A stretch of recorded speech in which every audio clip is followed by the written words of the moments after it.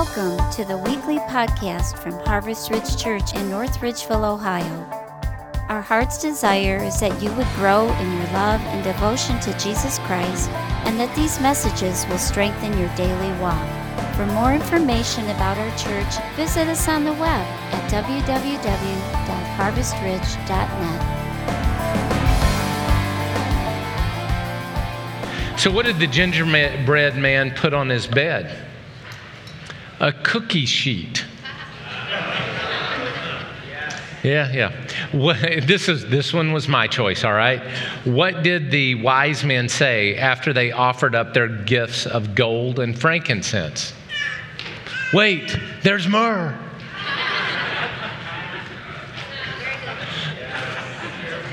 Oh, come on, that's funny. That one's good. All right, so Mary Toffs.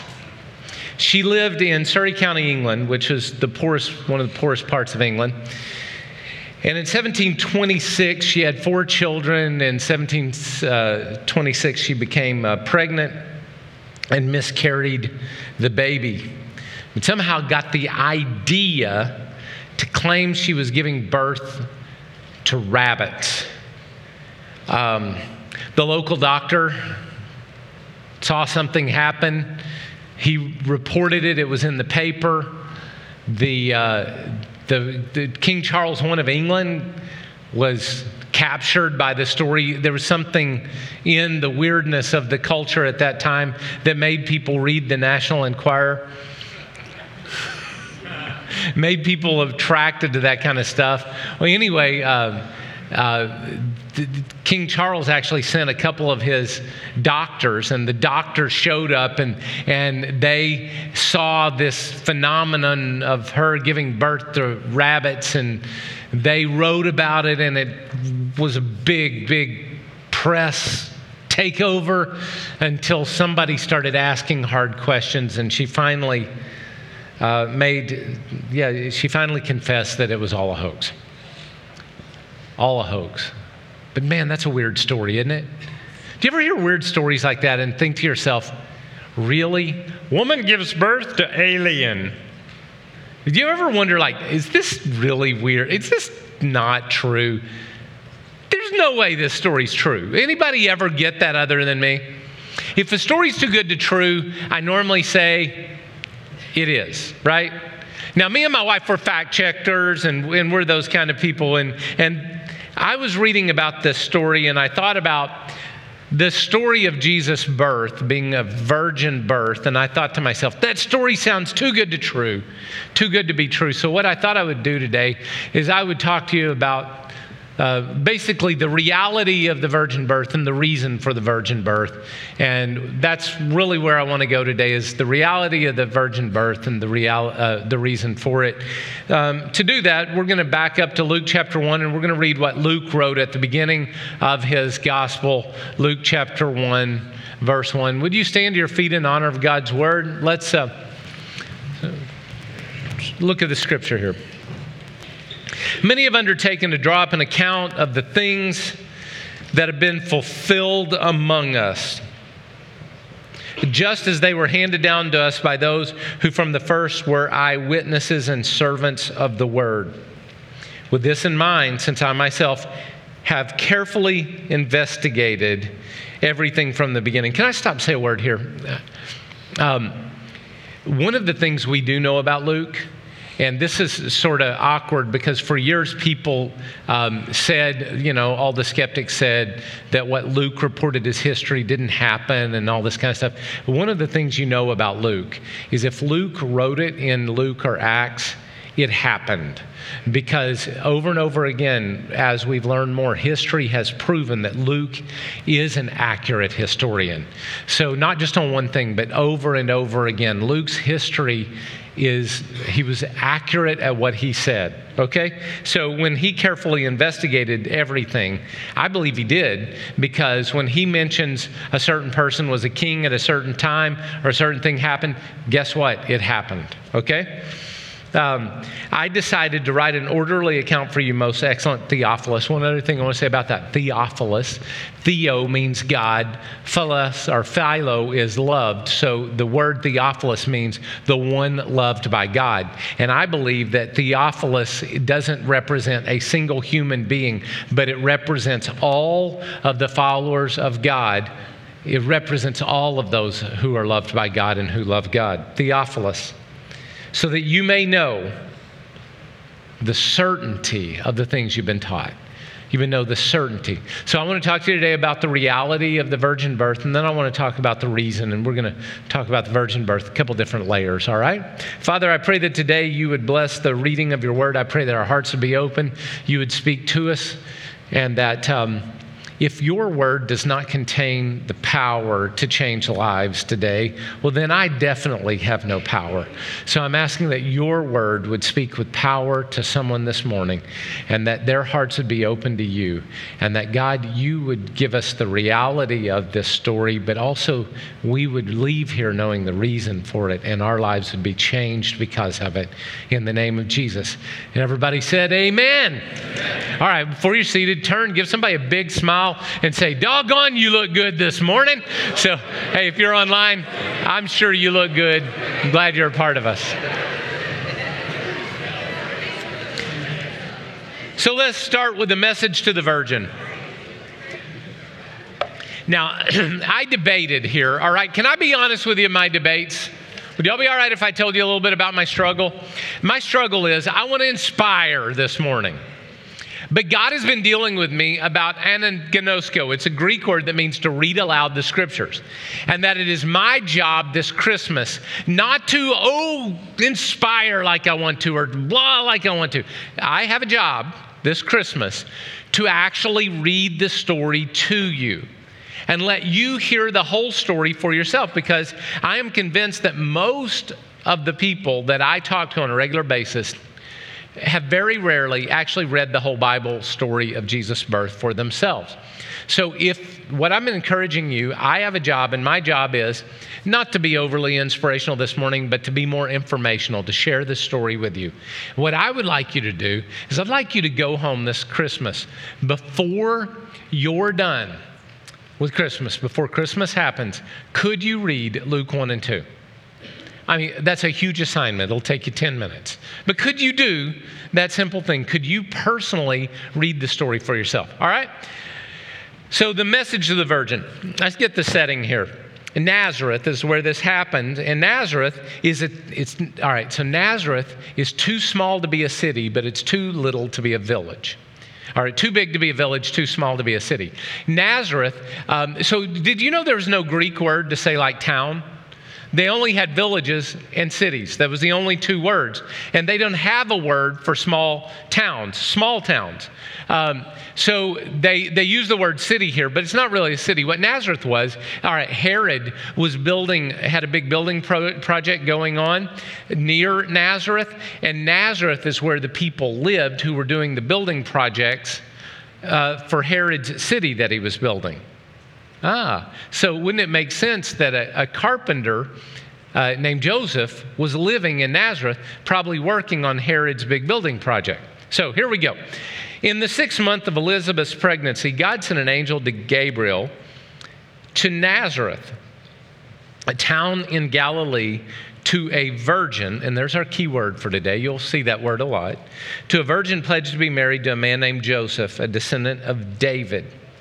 Now, the virgin's name was Mary. Now, it says in this passage that they were engaged.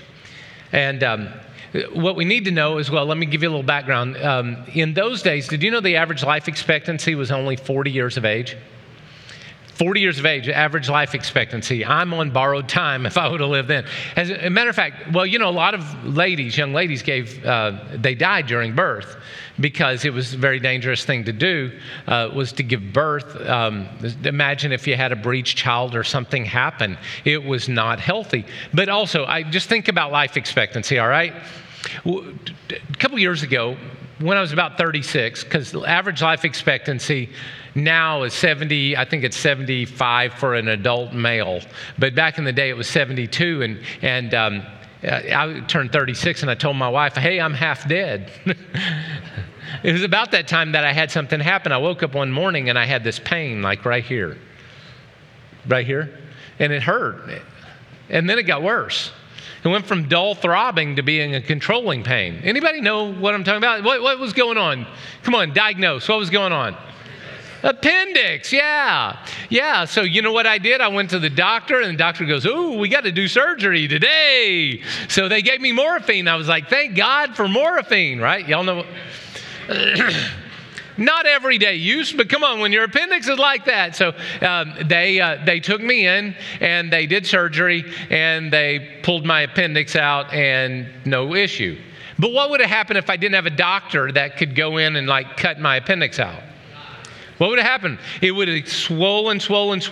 Then it would have exploded, and all of that bile and all of that infection would have gotten in my abdomen, and 3 or 4 days later, I would have died a poor, horrible, painful death, right? Are y'all following me? So all of you that have had your appendix out, if you would have lived, 2,000 years ago, you'd already be dead. Oh, wow. So life expectancy was short. So you know what you didn't do? You didn't wait to graduate from high school and then graduate from college and then work 4 years and get your own life established before you got married.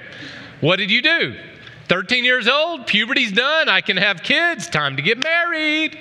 So they took a 13-year-old to 15-year-old girl, 13 to 15-year-old girl, since her life was a third of the way over. Just thinking about that.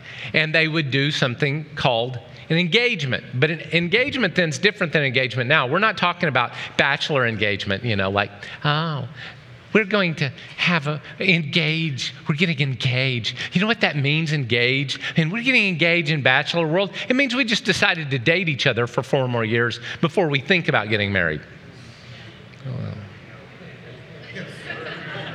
Oh, don't get all holy with me. I know more of you watch Bachelor than you. Come on. We got engaged. What does that mean? We decided to date semi-exclusively then. All right. Do you know what engagement meant back then? When you engaged, they had this thing called a dowry. You know what a dowry was? That's where you had, like your sheeps or your goats or your gold or whatever, your silver. And daddy of the daughter, because daughters were valuable, daddy of the daughter would say, you want my girl? Earn it, bud. By the way, there's something to be said about that today, because I don't give trust to those boys. They have to earn it.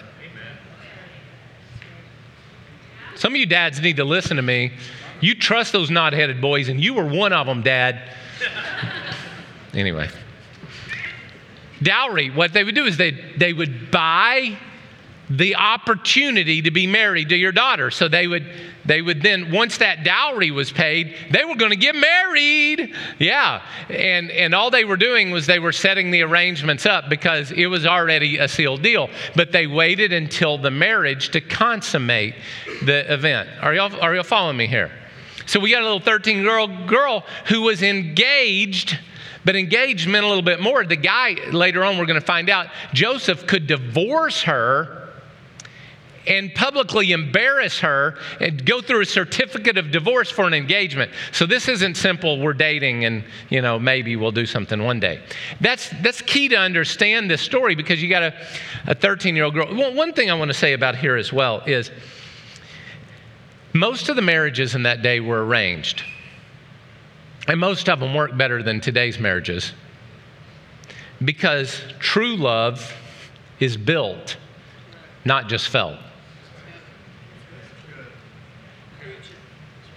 True love is built, not just felt. And some of us, the reason we struggle is because we think we got to feel it rather than build it. Love is a commitment. I've been married 34 years to the same woman, and you don't do that unless you're committed to the process, committed to the person regardless. True love is built, not just felt. You know why? The feelings of love, scientists have proven, only last between 6 and at the outside 18 months. Usually it's from 6 to 9 months, and those feelings are gone. What do you have then? I tell you what you've got.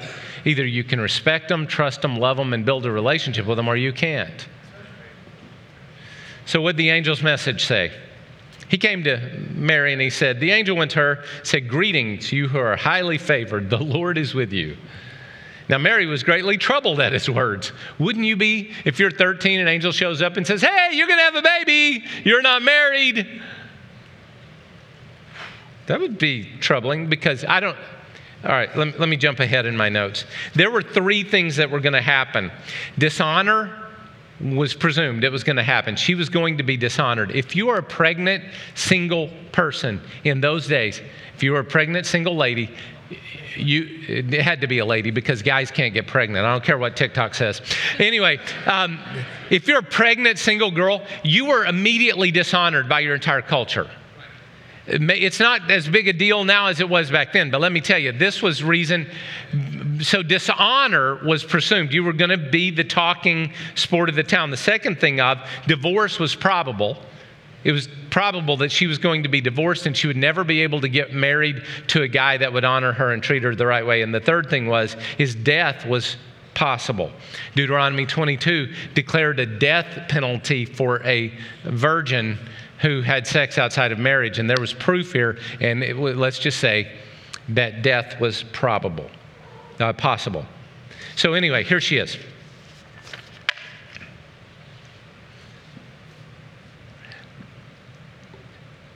So the angel said to her, greetings, you are highly favored. The Lord is with you. Mary was greatly troubled at his words and wondered what kind of greeting this might be. By the way, the greetings, you are highly favored, read it in the King James, and it's more like Hail Mary, you receive grace. And there's a version of our theology of people out there that said it's Hail Mary, giver of grace. But I just want you to know that the grace that's here is in the middle sense, not in the active sense. So Mary was the receiver of God's grace. She's not the giver of God's grace. You need to know that. I don't care what any theology you've been taught in your entire life is. Mary is the receiver of grace, not the giver of grace. I needed to say that because somebody needed to hear it. So, and she hears this, the Lord is with you. Have you ever thought about that? Have you ever thought about the arrogance? You ever thought about your arrogance? Can we talk for a second about how arrogant you are? You think that you are the center of the universe. There are 8 billion people on this world. 8 billion, just like you walking around. 8 billion of you. And here you are on this one planet.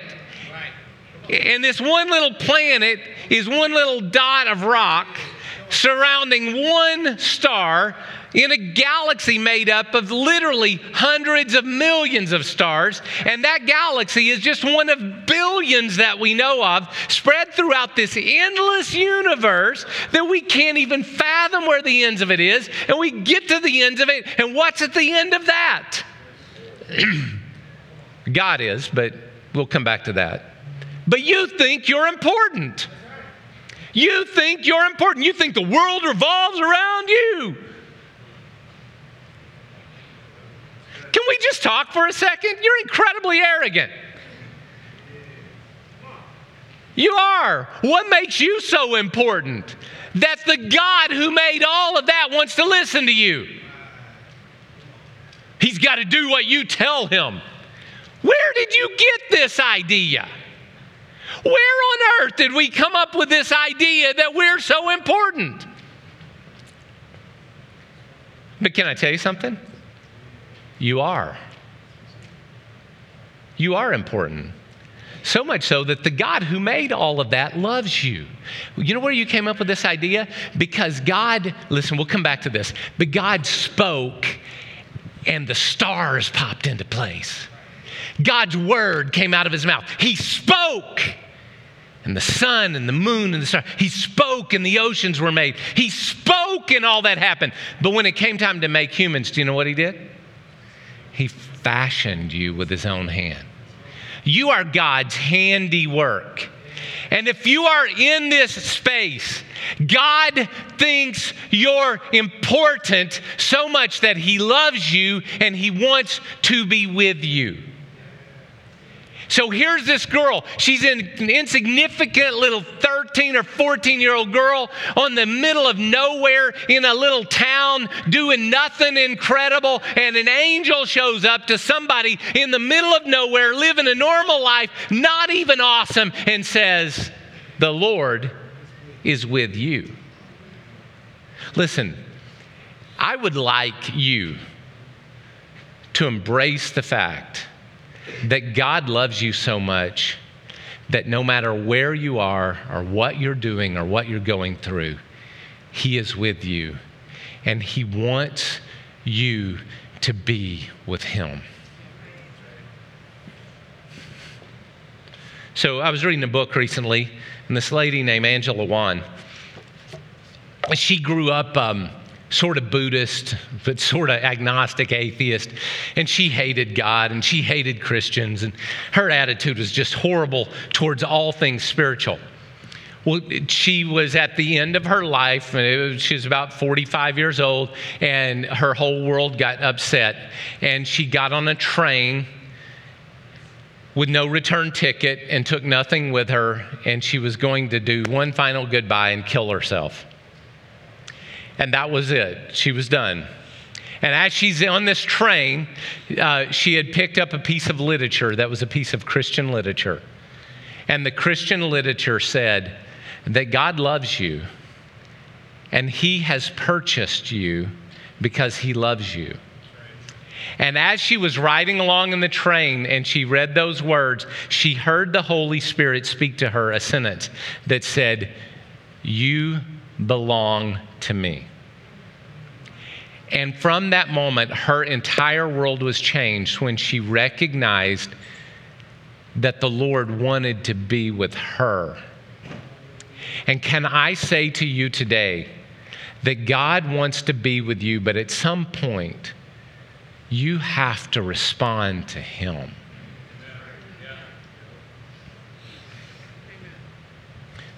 Luke chapter 1, verse 30. But the angel said to her, "Do not be afraid, Mary. You have found favor with God. You will conceive and give birth to a son, and you will call him Jesus. And he will be great and will be called Son of the Most High. The Lord God will give him the throne of his father David, and he will reign over Jacob's descendants forever. His kingdom will never end." Then Mary asked the big question. See, Mary knew how people got pregnant. She said, "How will this be," Mary asked the angel, "since I am a virgin?" Now, those of you that aren't acquainted with this, I will go ahead and let you know there was a huge debate in the last century about the use of the word virgin. And all the people that want to make the Bible some fairy tale book were saying stuff like, virgin doesn't mean virgin. Mary actually had sex with a man, and therefore, but she was saying virgin. She was using the Old Testament word, Alma. You know, the virgin will be with a child. That's Isaiah chapter 7, I believe it's verse 14. And it's Alma. Alma is virgin, but it means really young girl. There was an understanding that young girls would be virgin, but, you know, it doesn't necessarily mean she was a virgin. And there was a debate about the virginity of Mary. And what I found funny, and this is what happens. Come on, listen a second. This is what I find with people that want to fight against God, is they only half pay attention. They only half pay attention because they were trying to make their excuses about what they wanted to believe based from one scripture they could twist while ignoring this one. Do you know what this one says? Can I give you the Crow's Nearly Inspired version? You know what the Crow's Nearly Inspired version is, right? I read Greek, so I translated this literally and wooden for you. And I'm going to translate this verse for you. She said Mary. That's the reason it's backwards is because that's how it's said in the Greek. She said Mary to the angel, "How will this be, since a man I do not know?" You know what that means, right? She's saying, "I know how babies are made, and I ain't done that. I know how babies are made, but I haven't done that." By the way, this is very, very, very, very clear. We don't have to debate about Alma and what the meaning of the Hebrew word virgin means, because Mary said herself, "I don't do that. I haven't done that. A man I do not know. I have not known before. I have not known after." That's the tense of the verb. I don't do this. She was saying, I'm a what? You can say it. It's all right. And don't say virgin in church. No. Come on. Everybody say it with me. She was a what? Virgin. She was a virgin. Okay. So, I was doing my prep for this. And I started reading websites and articles and listening to YouTubers and TikTokers. And, guys, can I tell you, there are idiots out there. Just because somebody's got a microphone or a YouTube channel doesn't mean they know what the heck they're talking about. A website does not make you smart. Me and my wife, we got in a big fight the other night. Do you know we got in a fight? Do you know why we got in a fight? Because somebody that I trusted was saying something and they gave a statistic and my wife said, we need to look up that statistic. You know why? Because we have and I was saying to her, no, we can trust this source. And she's saying, no, I don't trust the source. Let's find out what the source's source is. Because how we operate in our world is if you say something too outlandish to be true, we want to find out whether or not it's true. Are y'all with me today? Does anybody, you just accept everything that's told to you? You don't think about it? So you know what I did? I got to looking, I got to reading these websites. So I thought, well, I'm going to click on their stories and I'm going to link because this is what they were saying. They were saying there are all kinds of stories in ancient literature about women who were virgins who gave birth. I'm like, okay, I'm going to look this up. So I clicked on their stories and I started reading their stories. Guys, that was some of the most nonsensical anyway. It was nonsensical. I'll give you a little bit of one of the stories. Now, I have read, because this is supposedly an ancient resurrection story as well, and I've read it before. By the way, I've read this story about 10 times. It's a story of Isis supposedly being dead and being resurrected from the dead, and somehow there's a virgin birth in here or whatever. The story goes like this, is that a god got mad at somebody and cut them up into pieces, and he threw their phallus into the Nile River, and they couldn't find any of the other pieces. But some girl found the phallus and got impregnated through the phallus out of the river, and that this is a virgin birth giving and a resurrection story. And I'm thinking, this is the dumbest crap I've ever read in my life. And you're putting that story equal to a 13-year-old girl being carefully investigated and all the history's fact and their names and places and times, and there are stories and quotations and people that attest to the story, and you're making that garbage equal with this. You are doing that because you want to believe a lie. Why don't you just go ahead and admit it? You hate God so much that you want to believe a lie. Quit arguing against God and just admit it. You're the jerk. Sorry. I'm tired of people being jerks and blaming it on God. If you're a jerk, be a jerk. I'm a jerk. Welcome to the jerk clan. All right? Welcome. But can we just lose this garbage that is equal to a carefully researched document like the book of Luke? Can we just lose that? One person agrees with me. You better be careful. I'll start preaching if you don't say amen at some point. I'll start preaching. So I would expect you to say what now? Amen. All right. Yeah, Luke. All right. So this gospel, this story of the virgin birth, it's found not in Mark. And the reason it's not found in Mark is it wasn't important for Greeks. And he's writing to Romans going to Rome who wanted the bottom line. John is writing to Greeks who want philosophy. So he starts, how does Luke start his, or John start his? John starts, in the beginning was the Word, and the Word was God, and the Word was with God, and the same was in the beginning with God. And then he says, and the Word became flesh and dwelt among us. Do you see all that? He's messing with people who are philosophical. That's the reason John writes so different. I like it, but it's not history the same way Luke is history. Luke is history intended to be history. John is historical retelling for the point of making the point. All right? So, all right? He's telling it through the lens of philosophy. Luke is telling us just straight history. All right? Matthew is also concerned with Jews believing in the coming Messiah. So I want to read without comment. I don't want to comment much. I just want to read Matthew 1. I want to read Matthew's story, all right? This is how the birth of Jesus, the Messiah, came about. His mother Mary was pledged to be married to Joseph, but before they came together, she was found to be pregnant through the Holy Spirit. Because Joseph, her husband, was faithful to the law, he did not want to expose her to public disgrace. He had in mind to divorce her quietly, but after he had considered this, an angel of the Lord appeared to him in a dream and said, Joseph, son of David, do not be afraid to take Mary home as your wife, because what is conceived in her is from the Holy Spirit. She will give birth to a son. You are to give him the name Jesus, because he will save his people from their sins.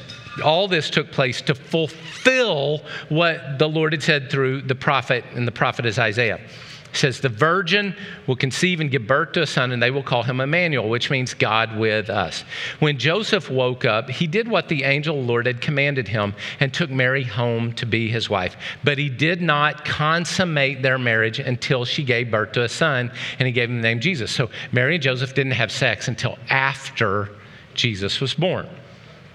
He was concerned to tell us that. Why? Because the virgin will give birth and you will call his name Emmanuel, which means God with us. There's some theology behind this. We'll get to that in just a second. But one thing I want to tell you is this language is not the same writing as myth. This is told as a story that actually happened.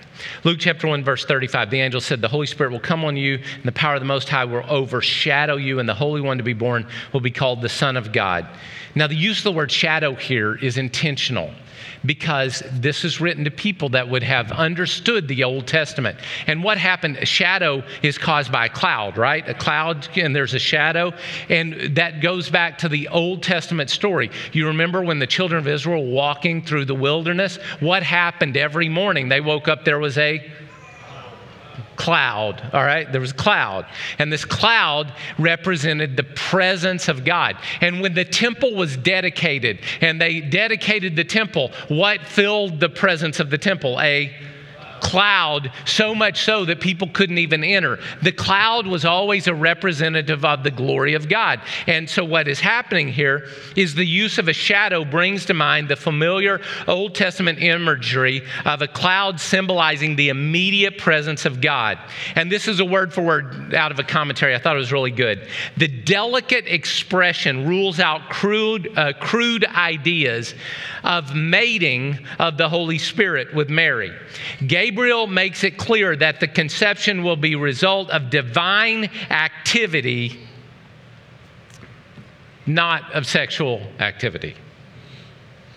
As a matter of fact, she was virgin until after Jesus was born. All right. And I just want to say a word about the obedience of the virgin. I think this is very important. Even Elizabeth, your relative, is going to have a child in her old age, for she who was said to be unable to conceive is in her 6th month, for no word of the Lord will ever fail. Now, I want to move ahead, and I want to go to the reason for the virgin birth, and I want to wrap up here, all right? Y'all ready? The reason for the virgin birth is quite clear. Jesus is the heir to 2 kingdoms and 2 thrones. He has 2 kingdoms. He has 2 thrones. He's the heir over the throne of David, and he's the heir to the kingdom of God. So, all right. To understand why did Jesus have to be God and man, you need to understand a very simple thing called covenant. So a covenant was this, and we got a verse here. The verse is from Jeremiah, and it says, I will treat them like the calf they cut in 2 and then walk between the pieces. So Old Testament is based on this thing called covenant. As a matter of fact, all relationship with God is based on this thing called covenant. And what a covenant is you have 2 parties, and they would get together and they would take an animal or 2 animals, and they would literally kill the animal and cut the animal in 2. Then they would drag half of it over here, and they would drag the other half over here, and then the 2 parties would stand here, and they would make their vows to each other, something like this. I vow to love you in sickness and in health, for better, for worse, for richer, for poorer, forsaking all others, keeping myself only unto you as long as we both shall live. That's called a vow. That's If you didn't get that, that's the wedding ceremony. That's the vow. And then what you do is you walk through the pieces. And when you walk through the pieces, the covenant is enacted, because what you're saying is, if I break my promise to you, may I be dead and my blood spilled like this animal. Are everybody getting this, all right? I know I've told you before, I'll tell you this 10,000 times because you need to catch it. All of the Bible is wrapped up in an understanding of what these covenants are. So these covenants are made throughout the Bible. I make my vow to you. If you break the vow, well, then may I be dead like the animal. So all the way back, Garden of Eden, Adam and Eve, they dishonored God and they broke the vow of honor to God. God said, this is my tree, don't eat my tree. And what did they do? They broke the vow. They ate his tree. When they ate his tree, they entered into a covenant, or they broke the covenant of honor. Therefore, we're all condemned to die because Adam ate the silly fruit. You got this? We're all condemned to die. For all times, every person that's born through a man, because the seed of Adam is passed through the male seed, and the sin of Adam is transferred through the male. And every single person on this earth that has a daddy, that has, well, I don't have a father. You had somebody donate their sperm somewhere. Every single human being, now you're condemned to die because we dishonored God. Then there was another covenant made, and another one. And then we get to the covenant of the law. And the covenant of the law is for all people all time. And this covenant of the law says, we will obey everything you say, God. And then he gave us all these laws, 613 laws. And I know you don't keep them because some of you are wearing things like this. You've got cotton and leather together. You got cotton and polyester. You probably got spandex in your clothes now. That's a mixing of garments. You broke the law. And if you ate shrimp, man, you're done. You're going to hell right now. Boom, out. And I'm thinking shrimp hell. Anyway, sorry. Crab legs? Well, now, come on. Are y'all following me here? So there was this covenant that condemned us all to death because we made the vows and then went through the animal and said, if I break it, may I be dead like this. So God doesn't want you to die. He doesn't want you to be separated from him. God doesn't want you to be outside of his blessing and living under the curses of the law. So you know what God said? The only way I can break this covenant is if a pure man without sin and me, God myself, if we die, we will then nullify this covenant and the vows we made, and I can make a new one. Now, what God did is God saw there were good things in the vows he made, and he wanted us to live a covenant of honor with him. He wants us to live in relationship, doing the right thing, not the wrong thing. But he realizes that we're all failures and we're not going to do the right thing. So what he said is, I got to put an end to those, and I got to restructure my covenant. You know what restructure my covenant looks like? Me and my wife, we made a will after our first two children were born. We made a will. And the will was to give all of our earthly $15 to our kids. Right? After we pay all the bills, you might get 30 now. Yeah. After last year, probably 15 again. All right. So my kids, they get everything that I have. The problem is I had a third kid. But you know who was not named in my will?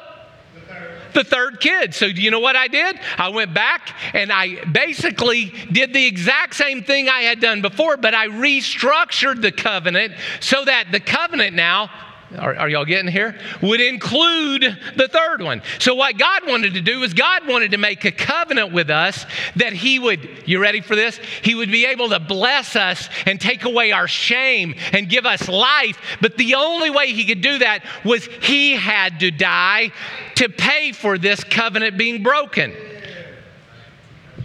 And humanity had to die to pay for this covenant being broken.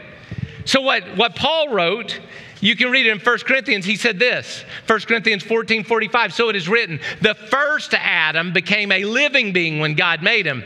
The last Adam became a life-giving spirit. He is not the second Adam. He is the last Adam because he is perfect. He is God made man in human flesh. Why a virgin birth? Because the life that was put in Mary is not limited to a husband's sin. There is no passing along of the sin of Adam. It is now life given by God and God alone in human flesh, but it is also God himself in flesh. And when he died upon the cross, he reached out and grabbed hold of both sides and said, I'm making a new covenant of life with you.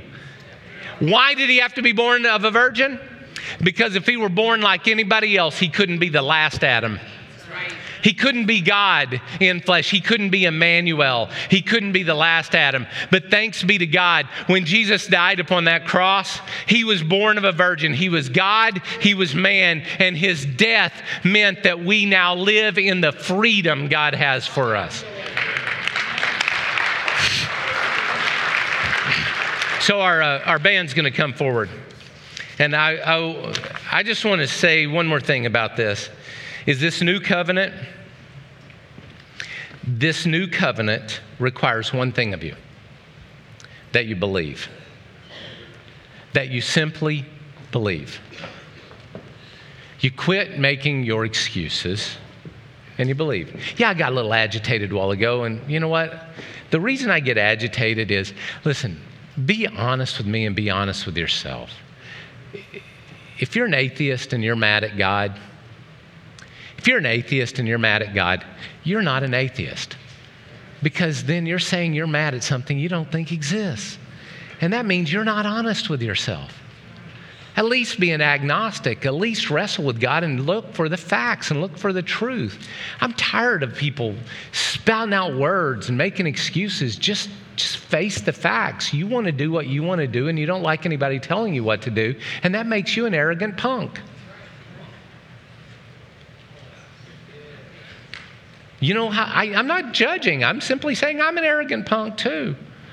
Because I want to do what I want to do. But you know what I have to do? I have to bow my knee in faith to the one who made this covenant and say, I will do what you say, not what I want. So can we just be honest with ourselves? We live in a culture we're not honest about anything. We lie about everything. We just lie about everything. Can we just be honest? This story of the virgin birth, that's not like other stories from antiquity. It's not. This is a real story. It's told as a real story. It's backed up. It's backed up and supported by the resurrection from the dead, for which guys gave their life because they believed these stories to be true. Not because it happened thousands of years ago. They saw it with their own eyes. This is not make-up garbage. This is reality. Could we just be honest? Could we be honest about it? And could we research it? And if you have trouble with God, why don't you just recognize that you have trouble with God? And why don't you have a talk with him and ask him to reveal himself to you rather than making these stupid excuses that make you sound like an idiot? Is that too harsh? I hope it is. I hope it's harsh just enough to offend you so you'll actually think. Don't take my word for it. You do it, because I want you to know Jesus. I want you to know the freedom that can be had. I want you to know what it feels like not to live in shame anymore. I want you to know what it feels like not to wake up in the morning feeling guilt over what you're planning on thinking about doing today. I want you to know what it's like to live in the freedom of knowing that God is with you and he has a plan for you and he wants you to live his fullness. I want more for you than you even want for yourself, because all you want is a moment of pleasure today. And I want you to live in the fullness of God. And I'm not going to make an apology about it, because I care about you enough to challenge you to actually think.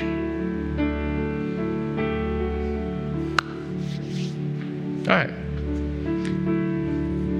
And if I can talk you into it, somebody else can talk you out of it. So it isn't me doing if you're feeling something in your heart right now, it's not me.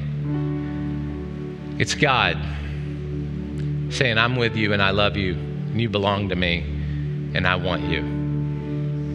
That's God. So I'd like you to bow your heads with me for a second. And I have to go here. If you're in this space today or you're watching online and God is drawing you, that's God doing it, not me. Will you say, I want to step in. I really don't believe, but I want to believe. So I feel you drawing me. I want to respond by saying, Lord, help me believe. Help me believe. That's a good enough prayer right now. Lord, I feel you tugging. Help me believe. And if that's you and you say, I want to believe, I feel that I'm reacting. Okay, God, I'm reaching back out to you. That reach out, I'm going to ask you to do this. Would you lift your hand as an act of faith? Would you just lift your hand and say, I'm reaching out right now? Yes, yes, around this room. I'm reaching out.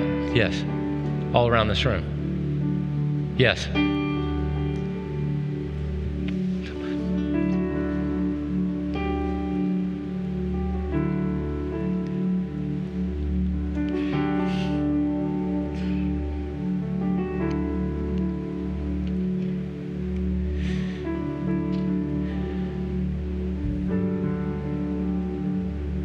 Lord, would you speak and show your love right now in the name of Jesus? In the name of Jesus.